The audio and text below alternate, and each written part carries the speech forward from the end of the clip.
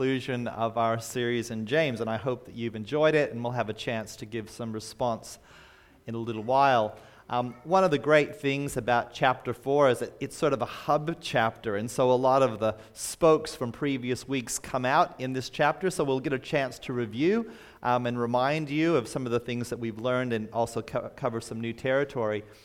But it also occurred to me that James is such a practical book that affects every area of our lives. And I was reminded of our SALT acronym. If we can just bring up our first slide. So those of you who have attended SALT during August, we came up with this acronym of speak, act, live, and think like Christ.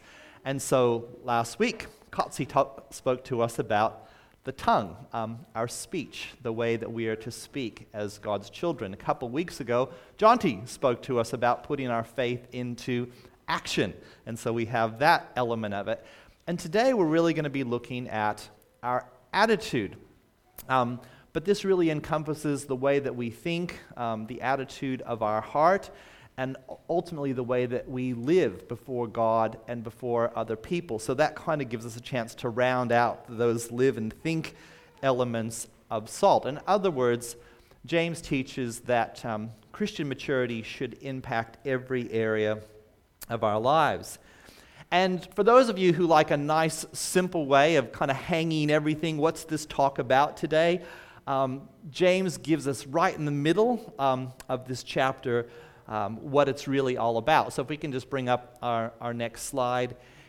It has to do with this attitude of humble maturity. God opposes the proud, but shows favor to the humble. That's really what today is going to be all about. These two battling attitudes, that of pride and humility, and the fact that God favors and lifts up the humble, but God despises or kind of pushes down the proud. It's this great sort of irony. So that's what today is about. We're going to be looking at the problem of pride, and then we're going to be looking at the unusual antidote of humility. So the problem of pride. Let me just read to you some of those early verses again. What causes fights and quarrels among you? Don't they come from your desires that battle within you? You desire, but you do not have. You kill, you covet, but you cannot get what you want. So you quarrel, you fight. You don't have because you don't ask God. When you ask, you don't receive because you ask with the wrong motives, that you may spend what you get on your pleasure. Adulterous people, don't you know that friendship with the world means enmity against God? Therefore, anyone chooses to be a friend of the world becomes an enemy of God. Or do you think the scriptures say without reason that he jealously longs for the Spirit that he has caused to dwell in us?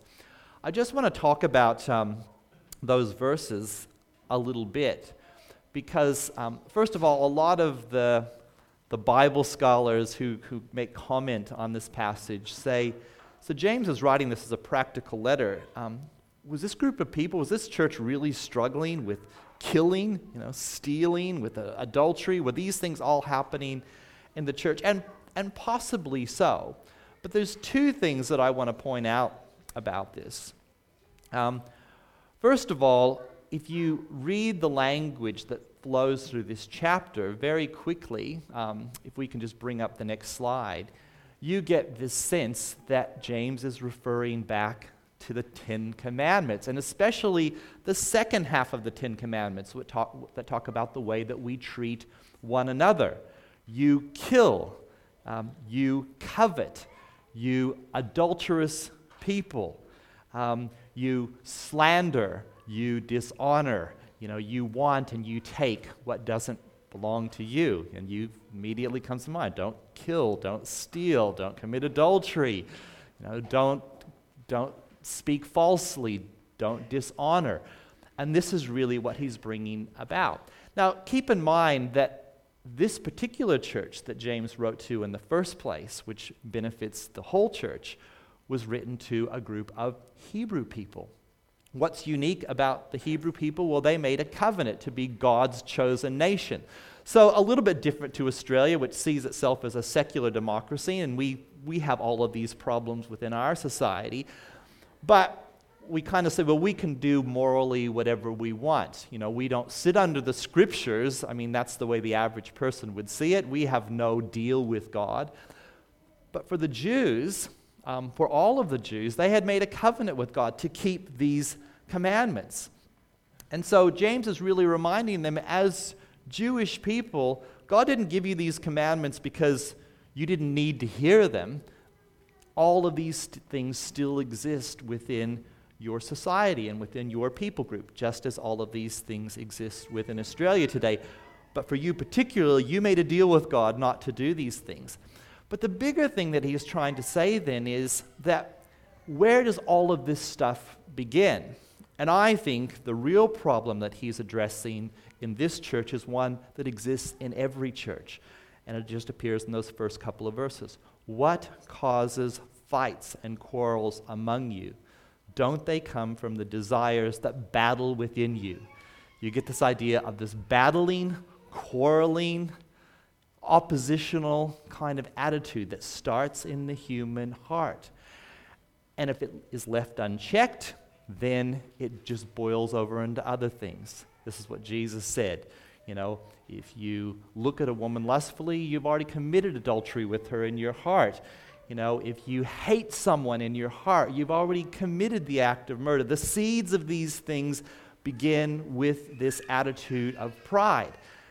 And Satan's got this brilliant plan. If I can just get everyone to say that I am first and I am number one, we've often said that the middle letter of sin is a great big I.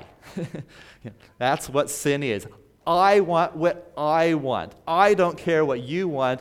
I just want you to give me what is due to me. And if Satan can get everyone to think that way, then guess what? We've got wars, we've got murder, we've got theft, because you don't care about anyone else. You've already decided, I just want what I want. But of course, what Jesus said, the great commandment is that you love your neighbor as yourself. If you can get everyone to think of the other person first, to love as God has loved you, well, then the problem all goes away. Because instead of saying, I want what I want, you say, how can I help you? How can I be of service to you? And everything just changes. So that's really what James is addressing here. He's addressing the attitude of our hearts. And so then if we just want to go on to our next slide, this kind of just reminds us a little bit of some territory that was already covered for us last week. And you can kind of see how the logic flows on. So let me just read to you just a bit of a reminder from last week. So who is wise and understanding among you? Let them show it by their good life, by deeds done in the humility that comes from wisdom. But if you harbor bitter envy and selfish ambition in your hearts, don't boast about it or deny the truth. Such wisdom does not come down from heaven. It's earthly, it's unspiritual, it's demonic. For where you have envy and selfish ambition, there you find disorder and every evil practice. But the wisdom that comes from heaven is first of all pure and peace-loving. It's considerate, it's submissive, it's full of mercy and good fruit. It's impartial, it's sincere. Peacemakers who sow in peace reap a harvest of righteousness. That's wonderful. I don't even need to preach that part of it. I mean, James has already done it for us. He just spelled out practically the attitude that is the antidote to that sort of pride. But I love the fact that he talks about these two types of wisdom, and we need to get this into our heads and into our hearts. You think, well, how could that wrong stuff be considered wisdom? But it's the wisdom of this age. How do you get ahead in the world? Well, whatever it takes for you to get ahead, that's what you should do, right? And, Kotze kind of mentioned that thing last week. Do you lie on your resume? Well, everyone beefs up their resume, right? You puff yourself up. How you make sure that at work, I get noticed for things that maybe other people may have done. You put yourself forward. You might belittle others. We talk down and we gossip about the people that we don't like, and then we talk about how we are actually the ones who are right and all of these things. Because that's what you do. You do what you need to do to get ahead. There's only so much money in the world, and if you don't take it, someone else is going to take it for you. That's the wisdom of the world, right? Do whatever it takes to get ahead. Jesus says, I have a completely different kind of wisdom. And James wants to show us why this humble wisdom is actually the wisdom that works. It's the one that will fill you up, make you whole, make you mature, give you what you want. This won't work. And what he really wants to do now is to help us understand why. So if we can just go then to our next slide. Yes. He mentions the fact that one of the problems with pride is this issue with judgment. When we put ourselves in this attitude of pride, then we become these sorts of evil judges. And I want us to go back to Genesis. It's the verse that's sitting there. The serpent says to Adam and Eve, go ahead and eat from the fruit. God knows that when you eat from it, your eyes will be opened, and you will be like God, knowing good from evil. You yourselves will be the judge of good and evil. So one of the great problems with pride is that as soon as we push God out of the picture, who becomes judge of the world? We do. You decide. I mean, if you're offended, then surely the other person is wrong because you wouldn't have done the wrong thing, right? We always do what's right. It's the other person's problem.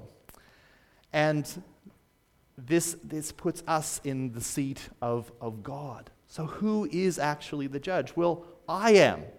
And I will judge, and I will condemn, and I will slander, and I will speak against anyone who makes my life difficult for me. I don't need to consider, was I at fault? Was it my problem? Do I need to change? Because I'm the judge. I've put myself in the center of the universe, and everyone who makes life inconvenient for me is wrong.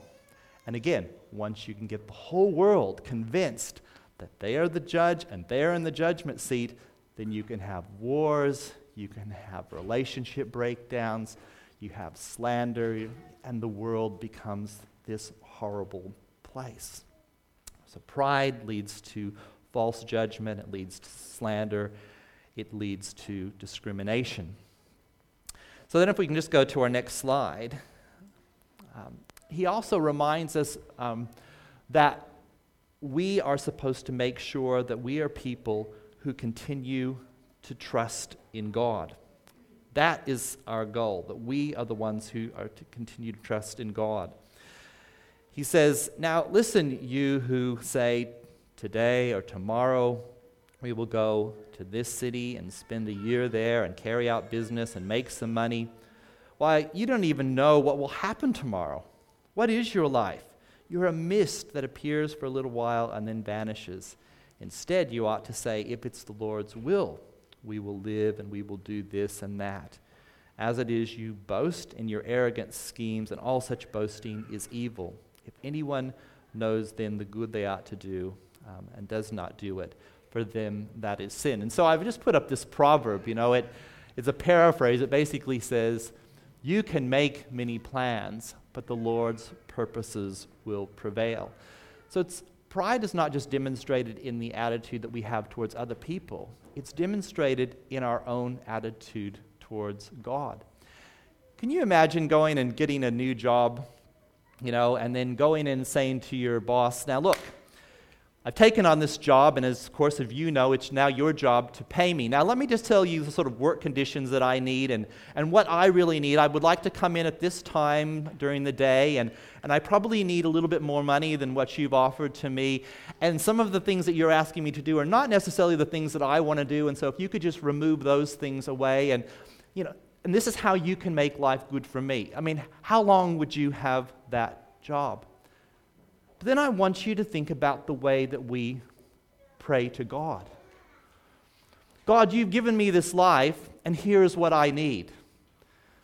I need this much money, There are these things in my way. I need you to remove these things from me.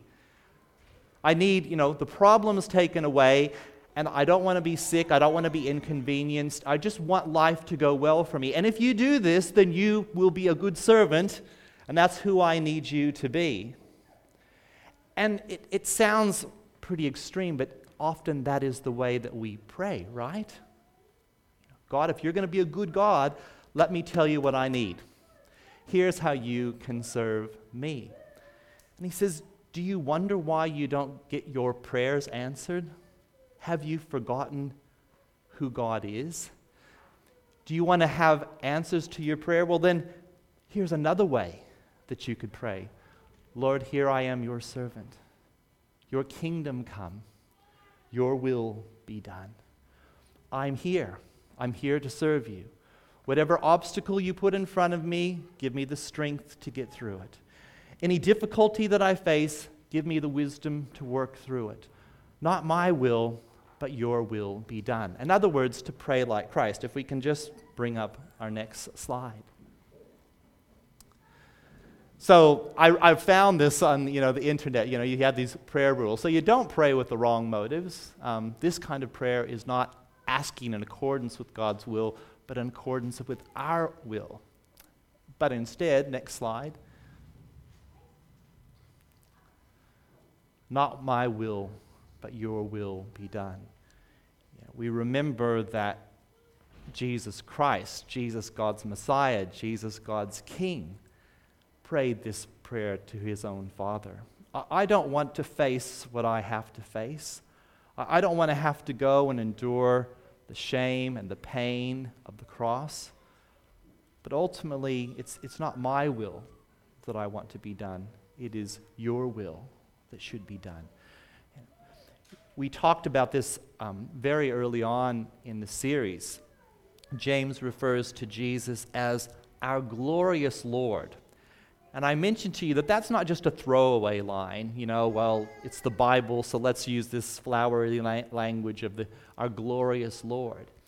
He's reminding us from the outset, you need to follow the pattern of the glorious Lord Jesus Christ, the great King, God's own Son.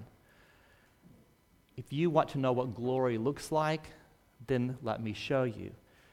Jesus Christ, who shared the very nature of God, didn't consider holding on to that equality. Instead, he made himself a servant. He humbled himself and served humanity. He said, I didn't come into the world to be served, but to serve, and ultimately to give up my life as a ransom for all.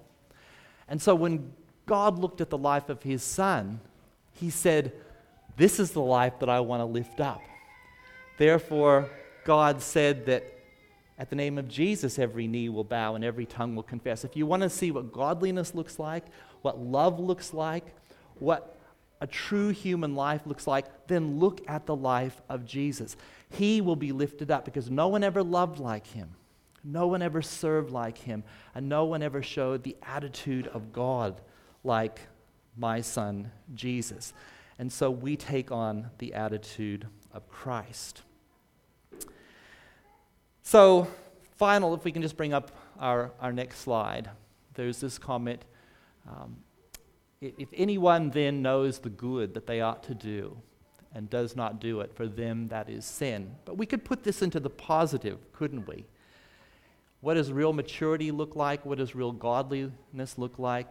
It's those who see the opportunity to do what is right and what is good, and they take it up at every stage. So what I wanted to do is finish with this, because we will have a chance to respond, and I just wanted to give you a few examples to get us thinking, because one of the issues that I have with humility is I think we have the wrong idea of what humility is. I think that what we think humility is being quiet, of just shrinking back in the corner and do nothing. But if Jesus is the ultimate picture of humility, did he just shrink back in the corner and remain quiet and do nothing? I was talking to Pris about this one time. We used to always joke how for a while there was a really big thing for rock stars to be humble. Michael Jackson was very humble because he said, I just want to thank you so very much. I'm just very humble. While before he went and did his song with the big statue where the children danced around him and praised him as Messiah. And all of the divas, the word that just literally means female goddesses, they did a lot of this, and I'm just very humble. But they carried with them their entourage, and they had big gold jewelry, and they, left their demands for what there needed to be in their hotel room. But as long as you went like this every now and then, and I'm very humble, right? That's humility, right? That's the picture of humility.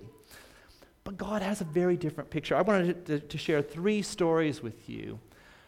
When I thought, who has been humble in your life? What have been the examples? Here are my top 3, the first 3 that came to my mind. First of all, my youth leader. Back from the time that I was about year 7. So there's a couple that led our youth group, and the guy kind of did a lot of the teaching, but the woman was the pastor. She was like the mom who looked after us. And it occurred to me that whenever I was down and I was being depressed or whatever, and she'd come up and she'd say, "What's the matter?" And I'd talk about how I was feeling down about myself, or someone had said something bad to me and mean to me. And then she would always remind me. She'd say, "But Chad, you have done all of these things." And she would list out the things that I had done, because she had been to all of my sporting things. She had watched all of my accomplishments. She had written them down. She had prayed for them. And then she would remind me of my gifts, because she had noticed the things that I was able to do, the ways that God had gifted me. And then I realized it wasn't just me. It was every kid in the youth group. So here was this woman who was immensely talented. She was a great artist. She had all of these skills. And she's working with all of these silly little teenagers. And her attention is all on, who are they? What are their needs? How can I build them up? How can I lift them up? And putting us above herself. The second one that came to my mind was my grandmother, who's passed away then. But there was this story that just has always stuck in my mind, and in the mind of all of us in our family. As a very old woman, she had gone to the grocery store, and a much younger woman said to her, she was pushing her trolley along, "Oh, you're in front of my shelf. Could you just reach up on the shelf and grab that tin of beans for me?"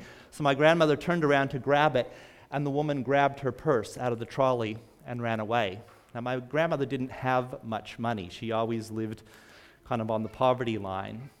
And we heard about it, and we were furious. And we said, "What did you do?" And she said, "Well, I pushed my trolley back through, and I put away everything. And then I just went up to the people, and I said, 'Thank you very much, nothing for me today.' And I went out in the parking lot, and I prayed for this woman." We said, "What? You prayed for her?" And she said, "I just kept on thinking, how miserable must her life be? How poor must she be that she would need to steal from me?" And she said, "You know what the worst thing is? I didn't have much money in my purse. I couldn't help her very much, but I hope what she got will help her."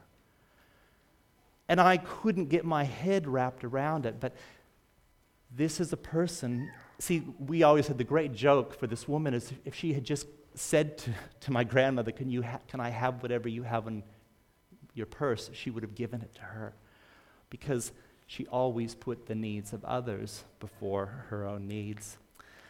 The last one, and I can say this because Parissa's not here today. I told her I would tell this story, but I wanted to tell this one because I think, again, that idea of humility is always like the shrinking violet.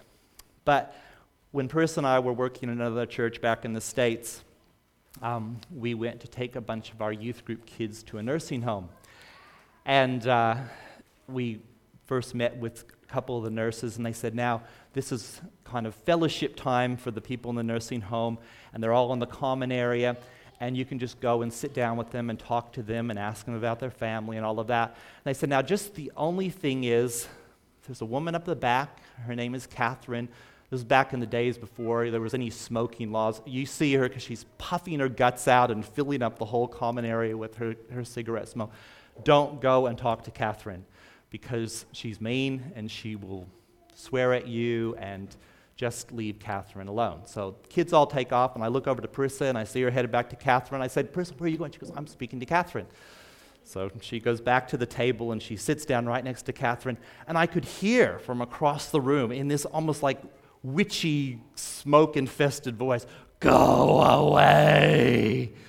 And so Parissa sat down next to her. So she yelled out louder, "Go away!" And Parissa looked around, and she said, "I'm sorry, but it says common room here, and I'm a common person, so I think I'll just stay right here. Thank you very much. My name's Parissa. What's your name?" And she said, "I don't want to talk to you." And she said, "Why not?" The woman went on to say she's having a miserable day, and Parissa said, "Well, tell me about it." And she went on to complain about this and about that, and Parissa just sat there for an hour and listened to her tell about her life and how miserable it was. And she just kept on saying, "I'm so sorry to hear that. That must be terrible for you." And finally, at the end, I look back, and there is Parissa, and she's got Catherine's hand clasped in hers. And with tears running down Catherine's face, she says, I want to pray for you. You've lived a hard life. I want to pray for you." And every week after that, Parissa went in to see Catherine, sometimes 2 and 3 times a week. And she did art with her, and she took her to music concerts, and she did all of these things. And I would sometimes look at this smile come over Catherine's face. And I just said to Parissa, how did that happen? Like, for me, that would never happen. If I go to show someone some love, and they throw it back in my face, well, that's it for them. You know, they had their opportunity. And she said, because I didn't grow up loving Jesus, and he pursued me vigorously. And I said no to Jesus over and over and over again, but he never said no to me.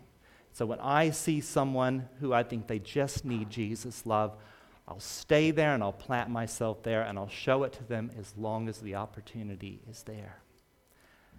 That's what humility looks like in action.